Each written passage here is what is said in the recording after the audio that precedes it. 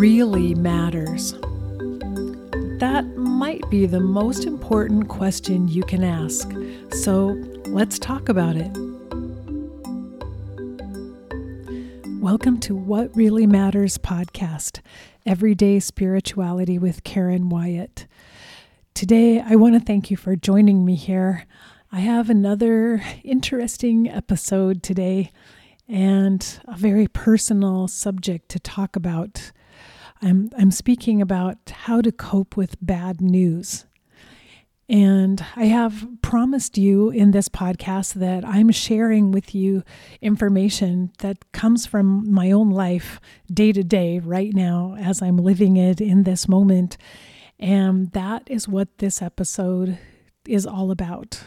That is where it begins and where it ends today, the topic I'm going to discuss with you, because just recently, over the past couple of weeks, I have received the bad news that a friend of mine has a brain tumor.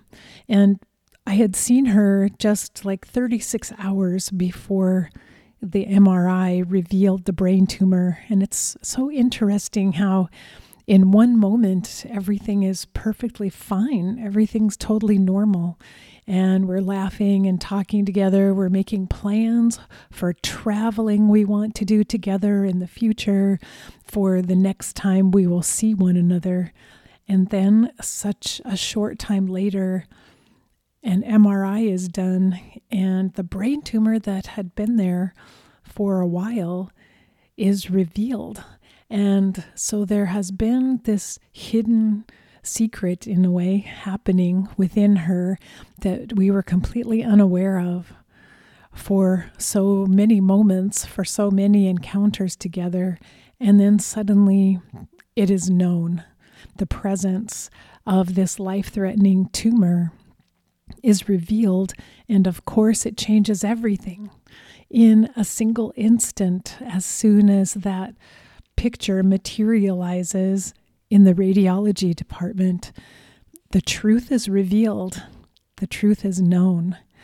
And so together, we and many other people in her life who love her have been dealing with this bad news about the brain tumor and worse news that it is not benign. It is, in fact, one of the most lethal types of tumors that it could be. So, compounding bad news that has had to be delivered over these few weeks. And I thought back to some of the episodes I've done in the past talking about why do bad things happen? And just last week, I talked about why do we die? And so I have emphasized in the past that in some ways, there really are not things that happen in our lives that we can label necessarily as being bad or good. I've talked about how when we take the galaxy view and when we look at the long view of life, everything blends together and there isn't really necessarily a bad thing or a good thing. It's just what is. But I want to say in this moment, and I purposely titled this episode Coping with Bad News, because in the moment when you first become aware of something, it feels bad. And there's no way around it. It just feels bad. And as we're coping with this information and looking to the future with all of this confusion and uncertainty, it's challenging, it's difficult, and it feels bad even though I know that it may not always seem that way. I know that there will be other perspectives to take, other views of what is happening right now. I'll be able to look back at some point in the future. I will have much more information. I will see how this is going to play out. And I already know because of my belief system that no matter what comes, and this is based on my experience in life and in hospice, no matter what is to come, what is going to happen, I know there will be mercy, there will be grace, there will be transformation.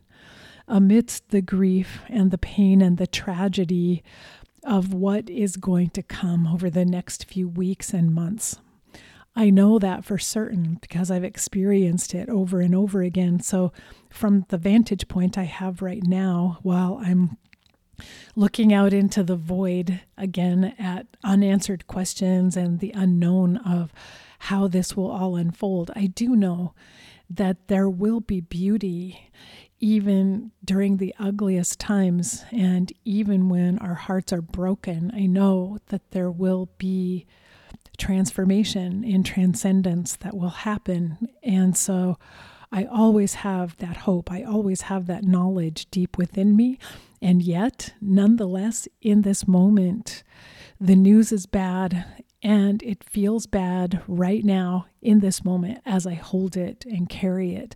So I want to emphasize that because I realize perhaps in the past I've implied that it's wrong to think of something as bad or to experience it and have negative emotions about what's happening. And that's not the truth. What's most important is that we feel all of our feelings, whatever they are in the moment, and allow all of them to be there. So I want to make sure that in the past I haven't made it sound like we should eliminate feeling bad about the events of life and how life unfolds sometimes. That it's perfectly fine to feel whatever we feel. It's only in the higher view, the galaxy view, and in retrospect many times that sometimes what felt bad in the moment begins to fade and begins to blend in with the goodness and the beauty of life as well. So I wanted to explain that this is bad news.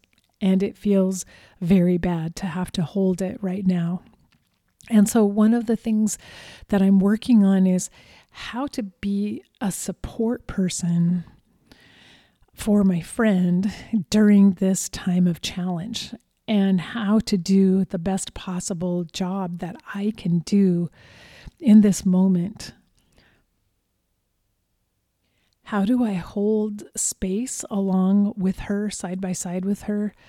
How do I embrace the challenge of this experience, of this bad news? And how do I walk through it and journey through it with her? So I've thought of some suggestions for me, for myself, that I'm working with as I figure out how do I react from moment to moment. What do I say? How do I be here? What do I do?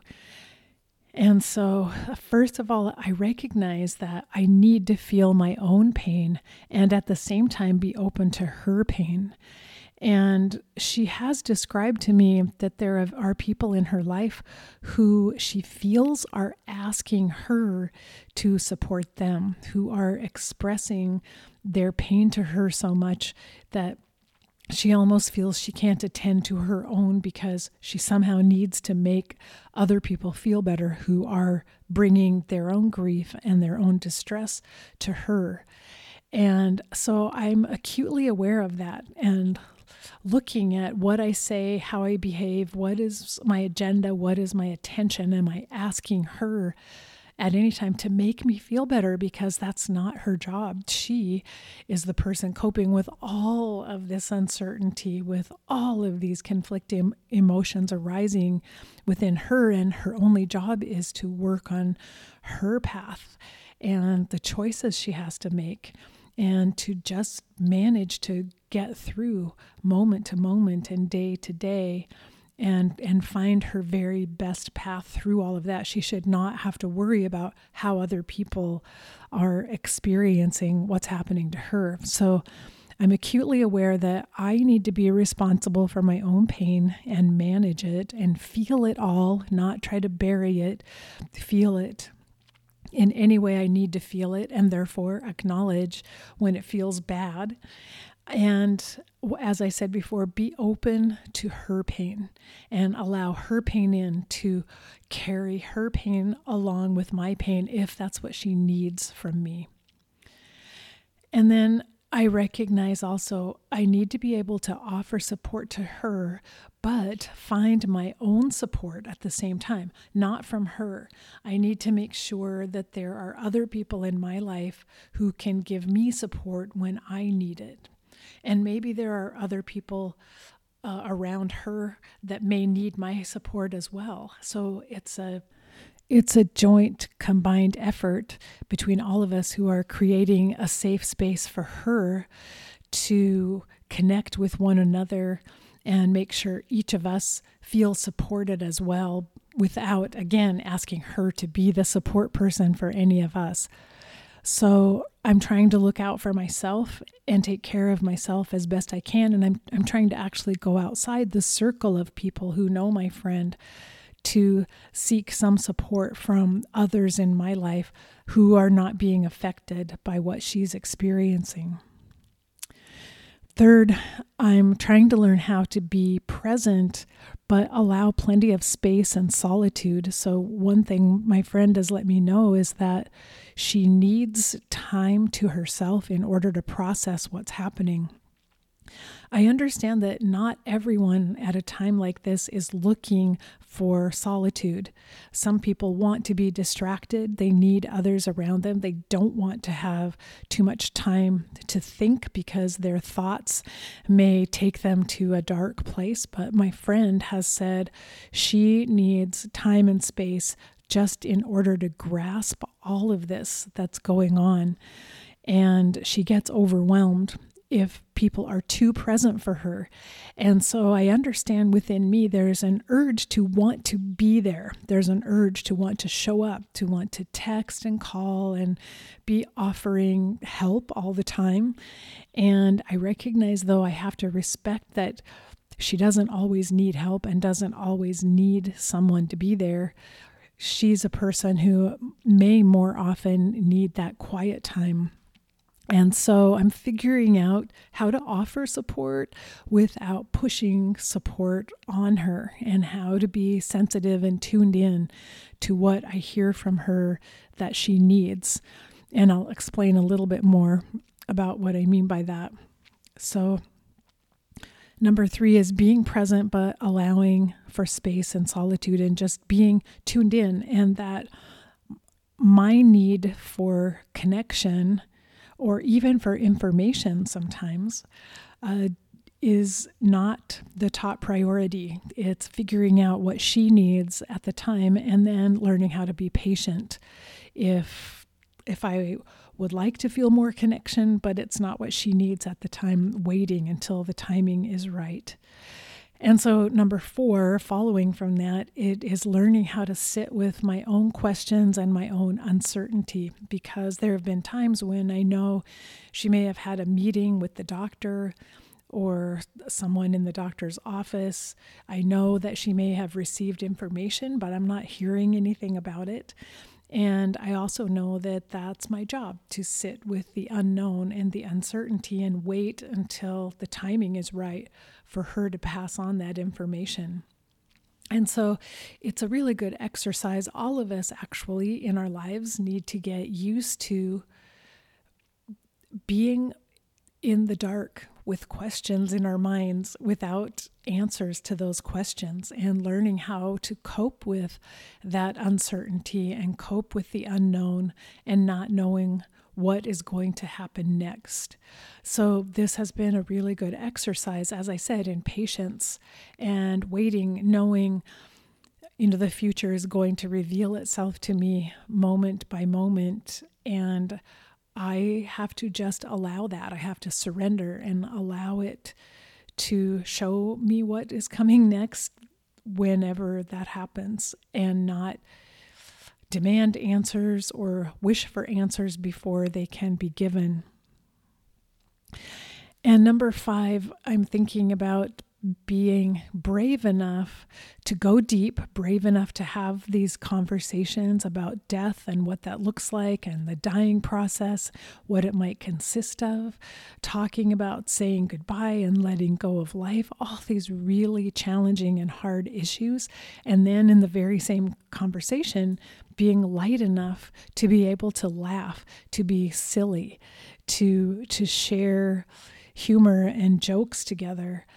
And so it requires being authentic in the moment and being fully there and bringing all of my faculties together, maybe all the skills I've honed in terms of being a good listener and being able to talk about death and dying, and keeping with me at the same time in that moment my sense of humor so that I don't get lost in the depths and in the darkness, but can also carry in the light and be nimble enough to move from one place to the other, depending on her lead where she needs to go. And also being able to hold on to hope and reality simultaneously. And I've done some episodes on my other podcast, End of Life University, on the conundrum of hope at the end of life and how hope can be harmful if it is hope that's not based in reality. If it's hope in a fantasy, it can harm us because it can keep us from dealing with reality and actually taking care of business and actually having the conversations we need to have, making the plans that we need to make. And so it's very interesting to watch my own mind and observe what happens for me, because at some point in the very beginning of this process, her doctor said something about having a patient who lived as long as 20 years, and that number, 20 years, immediately became embedded in my brain, and it comes up constantly in my thoughts. But 20 years, what about 20 years? What about 20 years? It's very interesting to me how we are just wired to hold on to the most optimistic, most hopeful information that we hear, even though subsequently every other piece of information has been much different than that and has been much more negative, much more limited in terms of the time that's possible. And yet still 20 years is in my mind every day, in the back of my mind, and this hope for 20 years, 20 years, 20 years. So I realize that we are dealing with our brains that operate in a certain way, that attach to certain information, perhaps, even though our own conscious thought can override that and say, however, I know that in this case, that is not really a likelihood. Like that number isn't even really possible now at this point. So it's very interesting to me just watching my own process within my own brain and how I put all of these pieces of information together and what I end up focusing on day to day. So the 20 years, that number is in the back of my mind, but in the front of my mind is the reality, which actually I talk about all the time, that none of us knows how much time we have here on this planet. None of us has any idea when we will die or how soon we might die. And so I know that as the absolute reality, that there is no certainty, there's no guarantee of any certain amount of time in life. And so to put a number like 20 years out there is a little bit foolish. I realize that. Yet at the same time, I see my own mind just holding that number and holding on to it, as if there is some sort of comfort or solace there. So I'm allowing that. I'm allowing thinking about 20 years to be in the back of my mind, even while I'm reviewing the reality and the real statistics of what's happening and seeing what is unfolding day to day.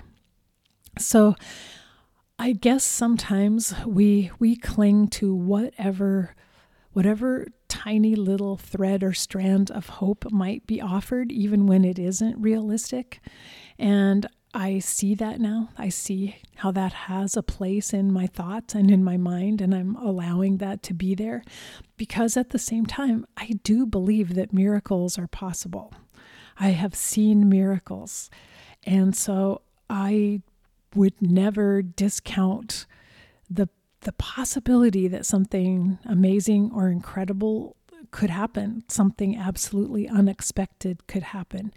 And I actually think that miracles happen anyway, miracles not related to a cure or total healing for someone, but miracles happen in the moment every day over and over again anyway. So I believe in all the small miracles that could be present within this situation. And so again, in this moment, I'm working on, as I said, allowing hope and reality to be present simultaneously and knowing that miracles unfold in the moment and miracles are likely to happen even if there isn't a cure and even if the time that remains is short. So I want to end this by talking about what I am doing in this moment, how I am coping with the bad news. And then I have just a poem to read as well. And so it turns out that my friend has written a novel. She's been working on it for the last 4 years and has been trying to find a publisher but unable to find one. And so I have decided to help her by publishing her novel for her, self-publishing it, because I've done that with my own books in the past, and so I know how to do it. So together, she and I are working on this project. She hired a cover designer and an interior designer to work with her, and we're coming together as a team to finish up her book and to bring it into the world, hopefully in early July. That's our plan, to publish this book so that she will have this knowledge that her precious novel is out into the world and she can feel a completion, at least, of this project that she started and that she feels so excited and so positive about.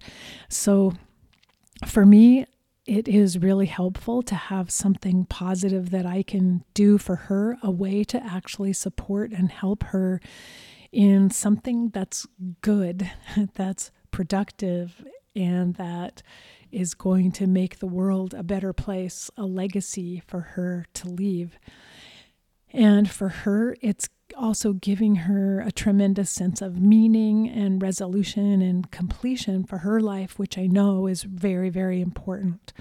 So I'm excited even as I'm grieving over the bad news and the losses that are occurring right now, but extremely grateful and feeling blessed that I'm able to step up and be helpful in this moment. There is something actually tangible and significant that I can do right now to make a difference.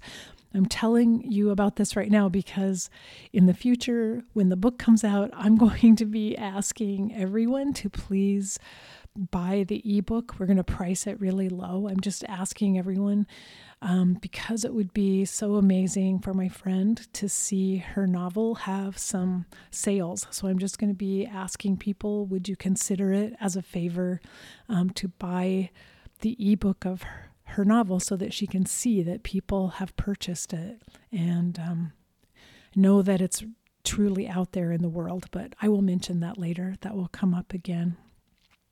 So as I prepare to close, I wanted to mention one other thing, that I performed the marriage for my friend and her husband, and it was a marriage later in life, a coming together after many years, meeting each other early in life and then coming together much later.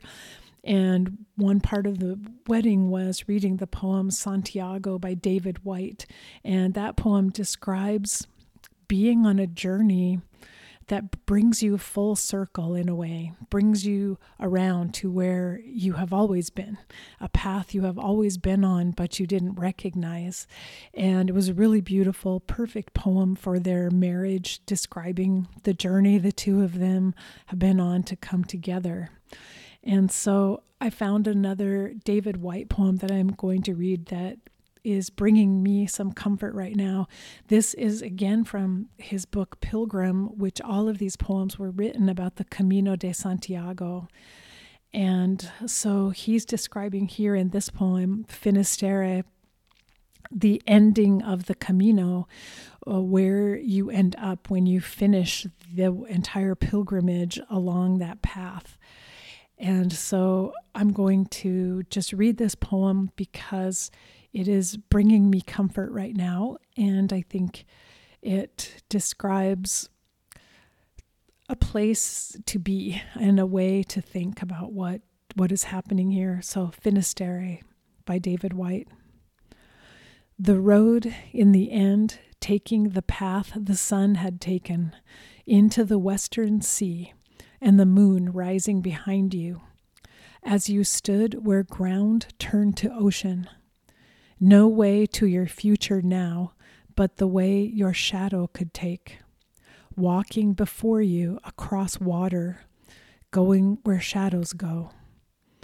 No way to make sense of a world that wouldn't let you pass, except to call an end to the way you had come, to take out each frayed letter you brought and light their illumined corners, and to read them as they drifted through the late western light, to empty your bags, to sort this and to leave that, to promise what you needed to promise all along, and to abandon the shoes that had brought you here, right at the water's edge, not because you had given up, but because now you would find a different way to tread. And because through it all, part of you could still walk on, no matter how, over the waves. And so I'll say goodbye with that poem, and thank you for listening in and being here with me in a way.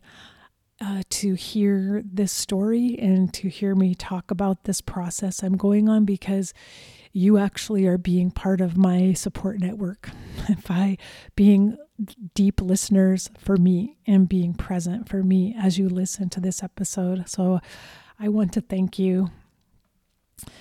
And I will be back here next week and hope you'll join me once again. Until then, remember that we're here for love. And so I'm relying on love so much right now. Love is the thing that helps us get through anything and everything. And we should never forget that. So face your fear. Be ready for whatever life brings you next, because everything can change in an instant. And love each and every precious moment of your life. Bye-bye.